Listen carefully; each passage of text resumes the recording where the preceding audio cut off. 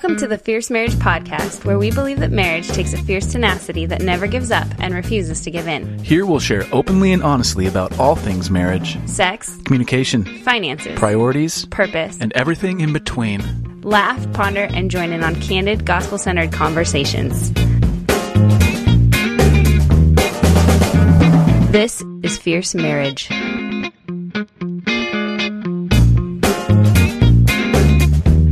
Greetings and welcome to the Fierce Marriage Podcast, everyone. Thank you for listening. Yes, thanks for listening. I was waiting for you to say something. Well, I don't want to interrupt you. And, Been I'm working Ryan. on that. Oh. Yeah, there you go. Interrupting me. I'm Selena. And I'm Ryan. We are the voices and the writers behind Fierce Marriage. Thank you again for tuning in, if you can call it that. tuning in, podcasting in, listening to us, putting us in your ears. Anyway, we have a fun show in store for you today. And I say fun because it's not something that we really planned for. Usually we have a nice long, not a long, but a good thought out rundown is what we call them. That's an Office reference. But we call it the rundown, and it's how we kind of organize these things. And this time we're kind of shooting from the hip a little bit more. And what we're going to talk about essentially is what we call the 3 Ps that can poison your marriage. Mm-hmm. And I think you'll find something hopefully helpful and illuminating for you. Yep. Before that, we just want to kind of warm up a little bit, warm up for ourselves, and talk about just our highs and lows for the week. Yes, I would say, excuse me, a low and why we're kind of shooting from the hip has been we finally got sick. Yeah, our family At least our household. Ryan's been staying strong for now. Somehow I usually get it's it like usually a day one of later. Us. I know, but it's usually one of us is So tomorrow, don't no, try and talk to me. Stop. So yeah, we just kind of overcoming some sickness and needed to get some more podcasting done. You got yesterday. You got just blasted. Yeah. This morning you woke up. I couldn't eat barely anything walk. yesterday, and then today. You feel okay. You just no energy. Yeah, right? no energy because I didn't eat anything yesterday because nothing would stay inside. So, anyways, yeah, that's the worst. That's the low, but I'll share the high with you. Yeah, I think we have the same high anyway. Do you want to share it? Is it? Do you like Yes. the high like I like the high? I do like the high. Please don't just grab that clip and say that. Anyway, Don't use that out of context. Yeah. Oh, our high. We went on a date. I usually have dates on Thursdays. It's like a lunch thing, but we actually went to see a movie together, and we don't usually go to see movies. And this is the first one since Della was born, our oldest. Is it? Really? It's the first one we've seen together. Yeah, maybe. Anyway, we went and saw The Greatest Showman, and it was so fun. So good. We're Such both a fun musical lovers. Yeah. And I got to be honest, Hugh Jackman is just... He's awesome. He's awesome. He's like... awesome. He's the uncle I wish I had. No offense to any of your uncles. I just wish I knew Hugh Jackman in person. I bet he's a really cool guy to talk to. I hope so. And ridiculously charming. And if you can play Wolverine and like Jean Valjean... Seriously. And then sing do this, the role. Yeah. And live. not like, they didn't like move the key down for him to sing it right. Like he sang it like it a beast. like the original Les Mis. Yep. Anyway, Hugh Jackman's just awesome. And if you haven't seen The Greatest Showman and you haven't been to the movies, we just, it's a really fun movie. Yeah. There are some kind of modern, kind of like themes that could be. Yeah. It's not a Christian movie, right? Right. But so there are some themes that aren't, necessarily, ones stuff we would like to promote, but there's. But still, it was really cool, and we won't give it away, but there are some really biblical things that you can glean from it. Not that the director meant to do that, but just some cool life themes that I feel like, in light of the gospel, and make the a lot of music sense. was awesome, and I got shushed in it by my husband. It was his fault. I blame him entirely. He's like, let's start listening to this soundtrack on the way there and like this past week. And then I'm like loving the harmonies and humming a little bit, and it's so loud in the theater. I don't think he could ever hear me, and he I heard you. But he hears everything. And it was the one song I came to hear, and I was so excited to hear it. And you're like trying to harmonize in like the best part, and I can't pay attention it's so to the good. movie. I can't help it. But you were figuring out the harmonies. That's the problem. Selena and I used to sing in choir together. It was really fun. Yeah. And she's like alto soprano, somewhere between there. Yeah. And I was just like, shh, gently. And then you like thought I was joking, so you kept singing. And then like 10 seconds later, I was like, shh. No, be and quiet. You go, seriously? I was like, yes, quiet. He was so mad. this is too good. I want to see it. Just to give you some context about how long it's been since I've been to a movie, I walk in and I'm like, what are all these big chairs? Like, we went to like one of those luxury theaters, and apparently you buy each seat now. You don't just like go in and randomly try to get the best seat. Yeah, it's like been around for years. I know. In our area, at least. I got to lounge back, and I was like, hand me the popcorn, all the candy. I totally like Gilmore Girl did on the candy. So it was great. That was a grand time. It was fun. And then we grabbed some food real quick, which was really fun.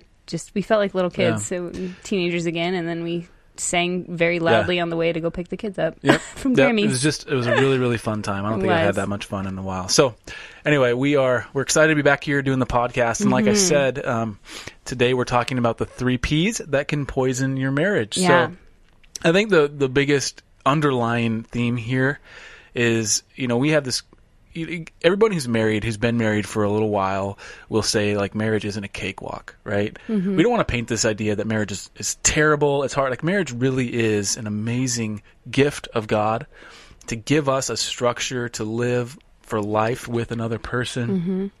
To outline so clearly what covenant is and what it means by giving us His Word that shows the various covenants that He had between between Him and His people, and then giving us the mandate to live as and live in love as Christ loved the church. That's a huge gift. Mm-hmm. However, we live on a fallen earth. We are sinners. Yes, we are sinners. We're broken, and so there's this constant tension and this tendency for us to want to just serve ourselves and be selfish, and right. Our flesh wants to take the steering wheel and just kind of take the reins, and he's always so quick and so fast to just. In other words, marriage is wonderful, but it's not easy. No, like anything in this life, right? Yeah. And I just there's no wonderful without I have to the ask hard. the question, like, why couldn't it just be easy? And I think the reason is always, anything that we have to, the sanctification process hurts. Yes, and it's a good hurt because it means that God is working on us, and that whenever you have to like figure out, root out sin in your own flesh in terms of your pride, right. or anger or anything that's in there. That's good, but there's this what I call this propensity for poison, meaning that we have this like our sinful desires will always seek to poison the pure things in our life, right? And so, and if you need proof of that, I mean, we have a fallen nature. We sin hard and we sin often. Look at Romans 3:23. It's a clear example. For all have sinned and fall short of the glory of God. Romans 3:10. As it is written, none is righteous, no, not one. And yes, listener, that includes you. And that includes us. It includes your spouse. And as you're listening to this, don't just think of them. Think of yourself. Think about how it applies to you. And then 1 John 1:10 is another one. If we say we have not sinned, we make him a liar. We make God a liar, and His Word is not in us.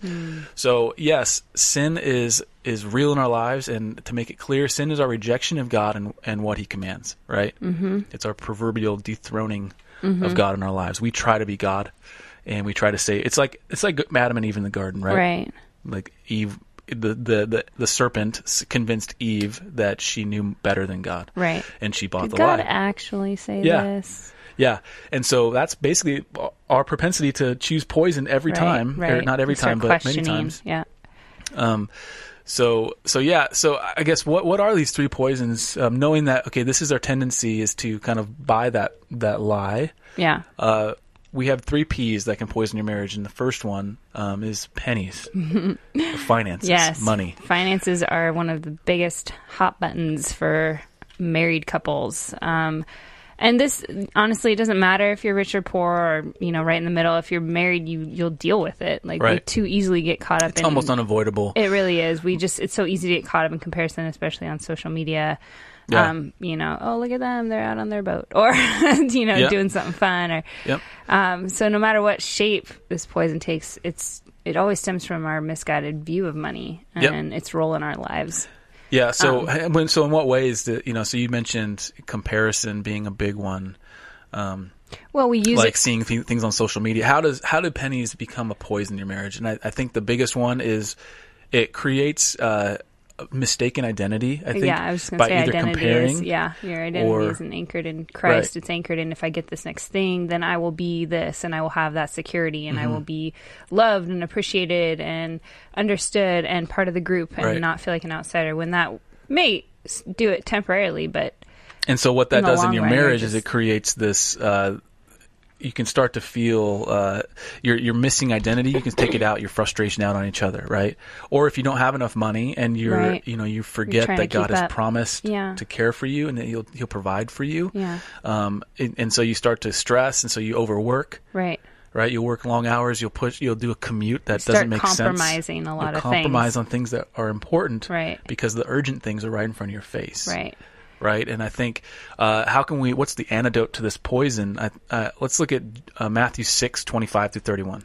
Yeah, it says, "Therefore I tell you, do not worry about your life, that what you will eat or drink, or about your body, what you will wear. Is not life more than food, and the body more than clothes? Look at the birds of the air. They do not sow or reap or stow away in barns, and yet your heavenly Father feeds them. Are you not much more valuable than they? Can any one of you worrying add a single hour to your life?" That's great. And it goes on to say, "And why do you worry about clothes? Right. See how the flowers of the field grow. They do not labor or spin. Yet I tell you that even Solomon in all his splendor was not dressed like one of these," right? So not even Solomon was dressed like one of these. So, man, I mean, that's a huge... If that is how it goes... Sorry, I just want to finish it. If that is how God clothes the grass of the field, which is here today and tomorrow thrown into the fire, will He not much more clothe you? You have little faith. Don't worry about saying, what shall we eat, or what shall we drink, or what shall we wear? Right. It's like, keep your eyes on God and His provision for how He clothes the grass of the fields. Yep. We are His children. Yeah, so again, I think that speaks to every state of money being a poison. Right. Right. So, in 1 Timothy, we're just going to keep throwing scripture at you. In 1 Timothy 6, verse 10, it says that the love of money is the root of all kinds of evils. It's through this craving that some have wandered away from the faith and have pierced themselves with many pangs, or have created basically situations that are harmful to themselves, right? Or created, thoughts or emotions that are like, self-inflicted wounds, right? Because people are trusting, they're loving money, right? We're not called to love money. Money itself is a tool. It's not evil in itself, but loving it is absolutely evil. Right. And so the poisonous aspect of money is believing the lie that it will satisfy us in a way that only God can satisfy. It will give us security in only a way that God will secure us. Amen. And secure our souls. It'll also give that we believe the lie that it'll fulfill us and give us meaning. Right? Like God, like only God can give us meaning. So how many times we live our lives waiting in a career to get to that next promotion or to get to that next step in our career, only to get there eventually and realize, okay, what's the and just wanting more. Right. You just want the next one. Just insatiable. Yeah. Yeah. And so the antidote, right? So the antidote, first off, and this is not just a pat answer, but Matthew 6. If God, not even Solomon in all of his splendor was dressed like a flower that God clothes, and they don't even do anything, right? So God will provide for us. That's the first antidote, is believing that God will provide. The second one, I think, stems from a heart of belief, and it's this idea of stewardship, knowing that it's all God's, not ours. It's all a tool for His glory. Therefore, the pressure is off of us. The glory is off of us. It's all the pressure and glory are on Him. And out of that attitude, out of that belief and understanding stewardship, if you don't know about biblical stewardship, definitely I'd say buy a book or do some research on it. Dr. Scott Rodin is an amazing author. Yeah. He has a book, lots of books on stewardship. So good. Go to kingdomlifepublishing.com. Actually, that's where all of his books are. Learn about stewardship, and from there, it's changed our marriage entirely. Oh my word, it's changed our lives. Yeah. And so this poison is still alive in our marriage. We still have to fight it every day. But one of the tools that we found, and this is very tangible, is our budget. So we have two ways of budgeting, and we won't get into the details of this, but just to put a bug in your ear, is that we budget for our current situation, and we also budget for our ideal situation. Right. And what that means... Yeah. And what that means, sorry, I keep talking here. When is enough? Yeah, the ideal budget defining just answers enough. This question. Yes. What is enough? Right. Meaning that, like, we, theoretically, like, if you don't have that in mind, you could be making $1 million a year. Right, and it can never feel like enough. And still feel strapped somehow. Right. And you might think, that's ridiculous. Well, you know what? It's maybe $1 million is an extreme example, but say you make $50,000 a year now, and you say when you get to $100,000 a year, maybe now that seems like enough, but if you're making that, it's easy to exhaust that budget, and we call it lifestyle inflation, right? You have a bigger house, more expensive cars. And you are the common factor. Wherever you go, there you are. Yep. And so we came up with this idea of, okay, so we're not where we think we should be given what we feel like God has called us to do, meaning the number of kids that we are, feeling called to have, and we do hope to maybe adopt one day, God willing. So that's going to take some financial resources that we have yet to acquire. Yeah. But then I feel like it's liberating as well, because we're able to define giving as well, giving to those in need around us, giving to ministries. Being able to give financially is such a gift, and we are so grateful to be able to experience that gift. And giving, but that can only be when we say we have enough, and defining that often before it happens. Yeah. And it really depends on where you're called to be, all that sort of thing. So if you're called to live in a fairly expensive housing area, then your budget's going to look different. If your mortgage is going to be more. So anyway, and that's not to say just set your ideal budget at $20 million a year. It's approaching it from that, from a stewardship and a gospel-centered lens that says that your life is not just here. Yes. We are citizens of another kingdom. Yes. And we're sojourners here. Yes. We're visitors, we're ambassadors here on earth. So, yes. That's, I think the first poison. Pennies is the first poison. Pennies is the first poison. We're going to stay with P for the rest of these the three P's that can poison your marriage. So the second one is perversion, which can go a few ways, but, primarily in the areas of the sex and intimacy. Yep. They're huge parts of marriage. God created sex as a physical confirmation of spiritual truth. So it's a way to express the nakedness, vulnerability of our souls through our bodies. And it's a gift and should thoroughly be enjoyed within marriage. Absolutely. But our view of sex is often perverted or twisted, and that's part of the poison. Yeah. The word pervert, it's a word that is, I think, used plenty, right? But what does it actually mean? What is actual? How what is it perversion? Defined? Yeah. That's the dictionary definition. I'll just read it. Is the alteration of something from its original course, its original meaning, or its original state to a distortion or corruption of what was first intended. So when you think about sex and intimacy, right? So God created sex amazing, as an amazing gift for His purposes, for procreation, for in some ways reflecting the intimacy experienced in the unity experienced in the Trinity as we reflect God's image, albeit dimly, right? So there are some really, really big, profound meanings to sex. There's also it's fun. Right? Sex, it can be fun. It's supposed to be pleasurable. This is all really good stuff. And like I said, procreation is where kids come from, but it gets perverted. And I'd say that one of the most prevalent ways that it's perverted these days is through just a distorted view of it and an understanding of it through pornographic addiction or sexual abuse. Right. So sexual sin, essentially.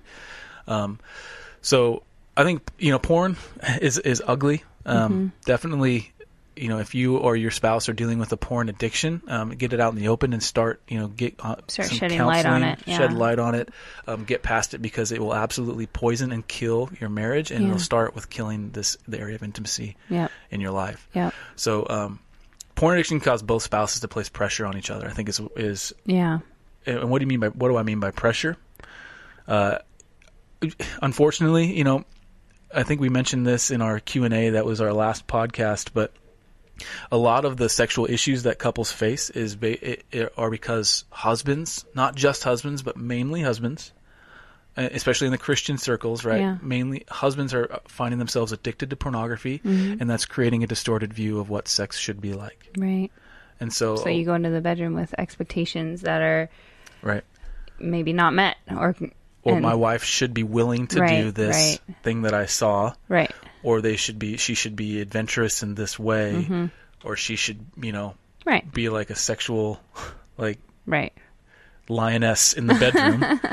And what happens is a lot of women, some women can fulfill that. They're very, I'm trying to be tender here. Yeah, they have some. There's lots of women that have, and then there's women that don't, and there's just finding that path, and being honest with yourself. That's why it's so important to expose and let, what does the Bible say? The light pierces the darkness. Like the darkness never pierces the light. So the light pierces the darkness. And why? Because it needs to be broken. It needs to have light on it. You need to get out of that because it is not true. It's a lie and it's darkness and it's a perversion of something that's only going to hurt and destroy any bond that you've been building through intimacy. Yeah, absolutely. So I always think, so this is one of those areas, if this is you and you feel like your sex life needs improvement, I think there's a healthy place to have that thought. Like, hey, I want our sex life to improve. I think that's a healthy desire for marriages to have. If you're in general, but if you're having that thought because you're thinking that your spouse isn't fulfilling you, and it's mostly you got to be honest with yourself.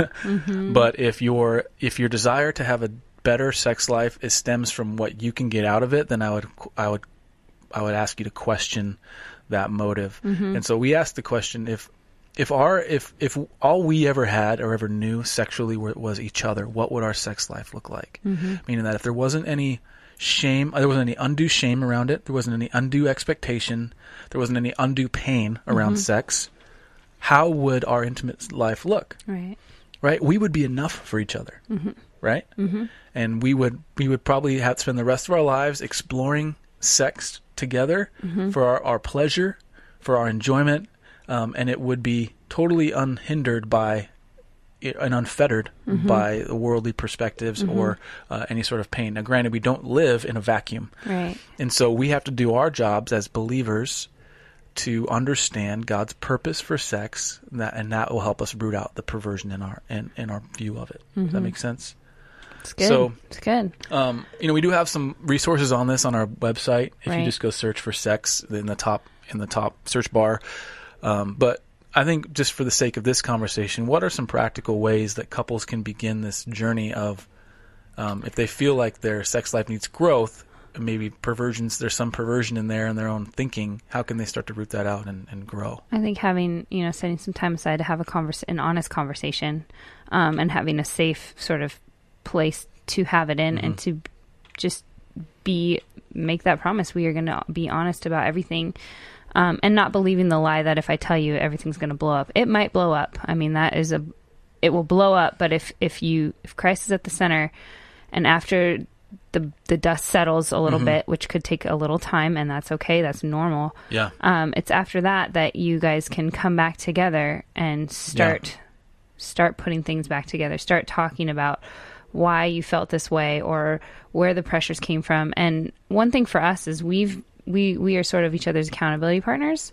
And so we're always, and I think this is fairly well known about us, but we're always asking, each other questions, or if there's a compromising situation, which there never is because we try to avoid those by setting certain boundaries. Right. But, I have free access to ask him anything, and he will always be honest. And same goes for me, just I think with different things in terms of, mine might be more of the pennies, the penny question, but yeah. So I think having you hold on to the promise, right? That sex is designed as good and God has given it to you as a gift, right? So just remember that. I think start there, and then just be honest with yourself and honest with each other. And on the other side, if you experience any sort of abuse or any sort of there's any brokenness in the area of sex, then there's a need for restoration there. Right. And so don't let that go without help. Right? Get help, get counseling, get pastoral help. Yeah.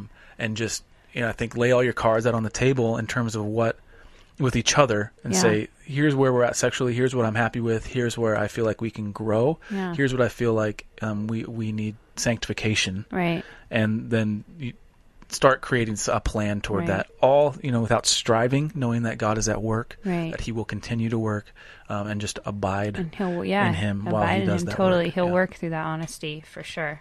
Yeah. Awesome. So you want to move on to number 3? Yeah, let's do it. Pride. So we got pennies, perversion, and pride. Okay, so how does pride... I'll let you take this one because I think pride much pride. better than me. I see how it is. No, I totally thought that when I read it. I'm not prideful at all. At all, ever. Well, pride doesn't want to lose arguments, especially when we're right. It doesn't want to apologize. Like, I experience pride in ways of, like, not wanting to serve, or I want it to be justified. I want the levels to be equal of, right, you do this and I'll do that. I'm kind of a tit for tat person, which you like to call me out on all the time. It is definitely one of the poisons that, I mean, in marriage, it has a lot of faces. It's insidious. So it is.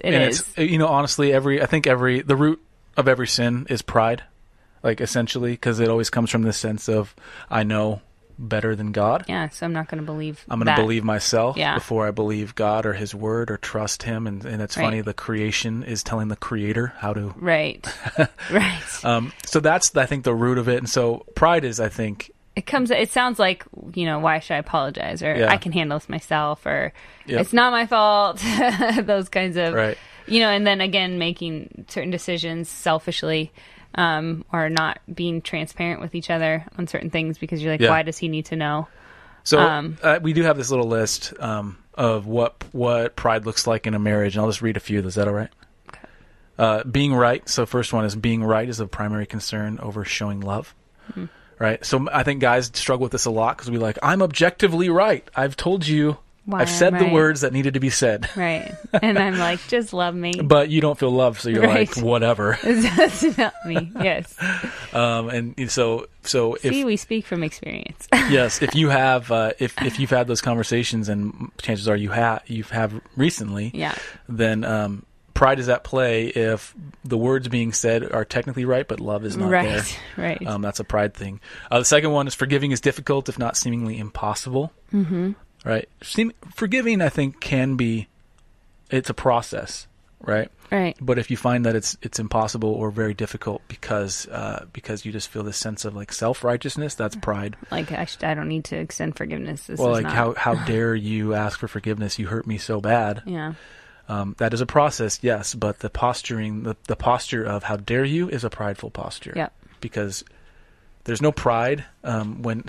Pride is not possible when you see yourself and how Christ sees you, meaning that you are a sinner in need of saving, and you have been saved, and you did nothing to deserve it. Yeah. So pride is not. There's no room for pride, really. Yeah. In the Christian life, that's why it's always being sanctified out of us and rooted out of us. So how does it affect our marriage? What do you mean? In every way. Well, let's just contrast a few things. So, for instance, pride seeks control, humility relinquishes control. I think now, as a husband, I know that control is oftentimes associated with leadership, right? And that's not the case. So, like, the biblical view of leadership is you should just follow me and not right. It's not based on control. It's based on, like, service and serving each other, right? So I just want to be clear that, by saying humility relinquishes control isn't like, all right, whatever, you do what you want. Because in a way you're still keeping control because you're just not letting their actions affect you. Right. Another contrast is pride.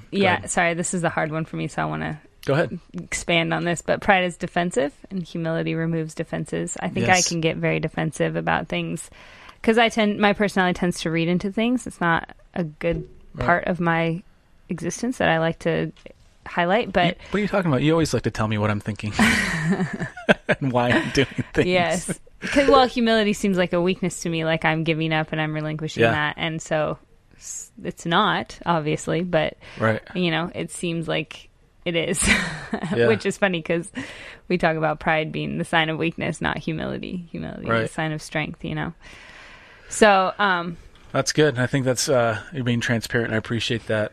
Just try to keep it real here. Well, I think humility. The reason why humility removes defenses is because you understand that you might not have all the pieces to the puzzle, right? And so when you're hearing your spouse say something, you can actually listen to their words, and actually try to empathize with them, and put yourself in their shoes and say, why is he or she feeling this way? Pride won't let you do that because pride just basically says, you're wrong. I'm going to hold on to this, and you're not. There's nothing you can say to change that. So one of the other contrasting statements we have here is prideful people That's you and me. Yes. We're resistant More you than me. Yeah. Just kidding. Prideful people are resistant to God and view others as the problem, but humble people respond to God and to others, meaning that they actually you internalize when someone says something to you in a way that's healthy, right? You process it. Right. So it's good. So yeah, that's a quick overview. Let's do a quick recap here. So we talked about the three P's that will poison your marriage: pennies. And I think the antidote is that Jesus' promises is that God will supply all your needs. If you want to write this down, it's Matthew 6:25. Start there, read to verse 31. The second P is perversion. The antidote: Jesus assures us that we are a new creation. Our minds will be renewed. We didn't mention this when we talked about it, but look this up. 2 Corinthians 5:17. Therefore, if anyone is in Christ, he's a new creation. The old has passed away. Behold, the new has come. Mm-hmm. It's like that Risers song that our daughter loves. Risers song. I also like Romans 12 too, renewing your mind. Is that the right verse? I don't know. It is. You're going off script. Sorry. We don't have a script. But, yeah, so how can I go off it? And the third P is pride. What's the antidote? Jesus shows us the ultimate example of humility and selfless love on the cross. So good. Philippians 2:8. And being found in human form, he humbled himself by becoming obedient to the point of death, even death on the cross. Wow. So good. As always, you guys, the antidote is always Jesus, right? And so it can start to feel like, yeah, gospel, whatever. Give us like the tools, the hows, and we're why people sleep. We were just talking about this today. Like you and I are like why. We always ask why. And I think Jesus is the antidote because he is fully righteous, fully in control, fully loving, fully humble, and we focus on him. We inevitably realize that the only grounds for our own righteousness is him. Yeah, right. He answers the why fully and completely. Yeah. And so hopefully this is helpful to you. Yeah. So, I mean, if you've enjoyed listening to us, please rate us. Please give us a review if you have some time, and share us with friends and family. We are just so grateful and graciously excited about. I can't. You're so articulate. I know, I'm so articulate today. I'm telling you, people. You were barely standing like 2 hours ago. So I'm really impressed trying either to way. be here with y'all, but it's been a hard one. I'm not going to lie, but please share. We want to share the gospel as much as we can. Yeah. And we would love it. We love, as many new ears as we can get. And if you haven't enjoyed this, give us a few more weeks. That's always what we say. We're getting better, hopefully, every week we do this. And if which leads me to this point is we are looking for topics. Granted, we can come up with topics on our own, but we want to know what you care about. Right. And so go to our website. It's fiercemarriage.com/ask, and you can submit a question there. You can either call it in or you can write it in.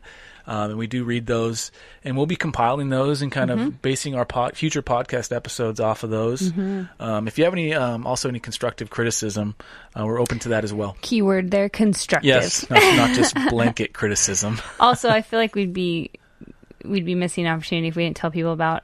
We have started these two groups, Fierce Wives and Fierce Husbands. And the dust has settled on some things, and it's been great. Like, we've seen a lot of ministry happen already, but they are closed groups. And so we just want to see if you guys want to go on and have a safe place to talk about different topics. I mean, in the women's group, we do monthly intros. So new members, you get to introduce yourself. And if you want to share a picture, it's awesome. We do prayer requests. We're going to start weekly topics, I think, in this next week, and start kind of ministering and chatting about those kinds of things. And it's a place where it's more of an intimate setting. It's behind at least one kind of like privacy door of the group. It's a closed group. Anyone can be in it as long as they're a wife or a woman. Well, I guess if they're a woman, I think is the only qualifier, right? Because even we have single women and men that are looking to be married and they're wanting to learn.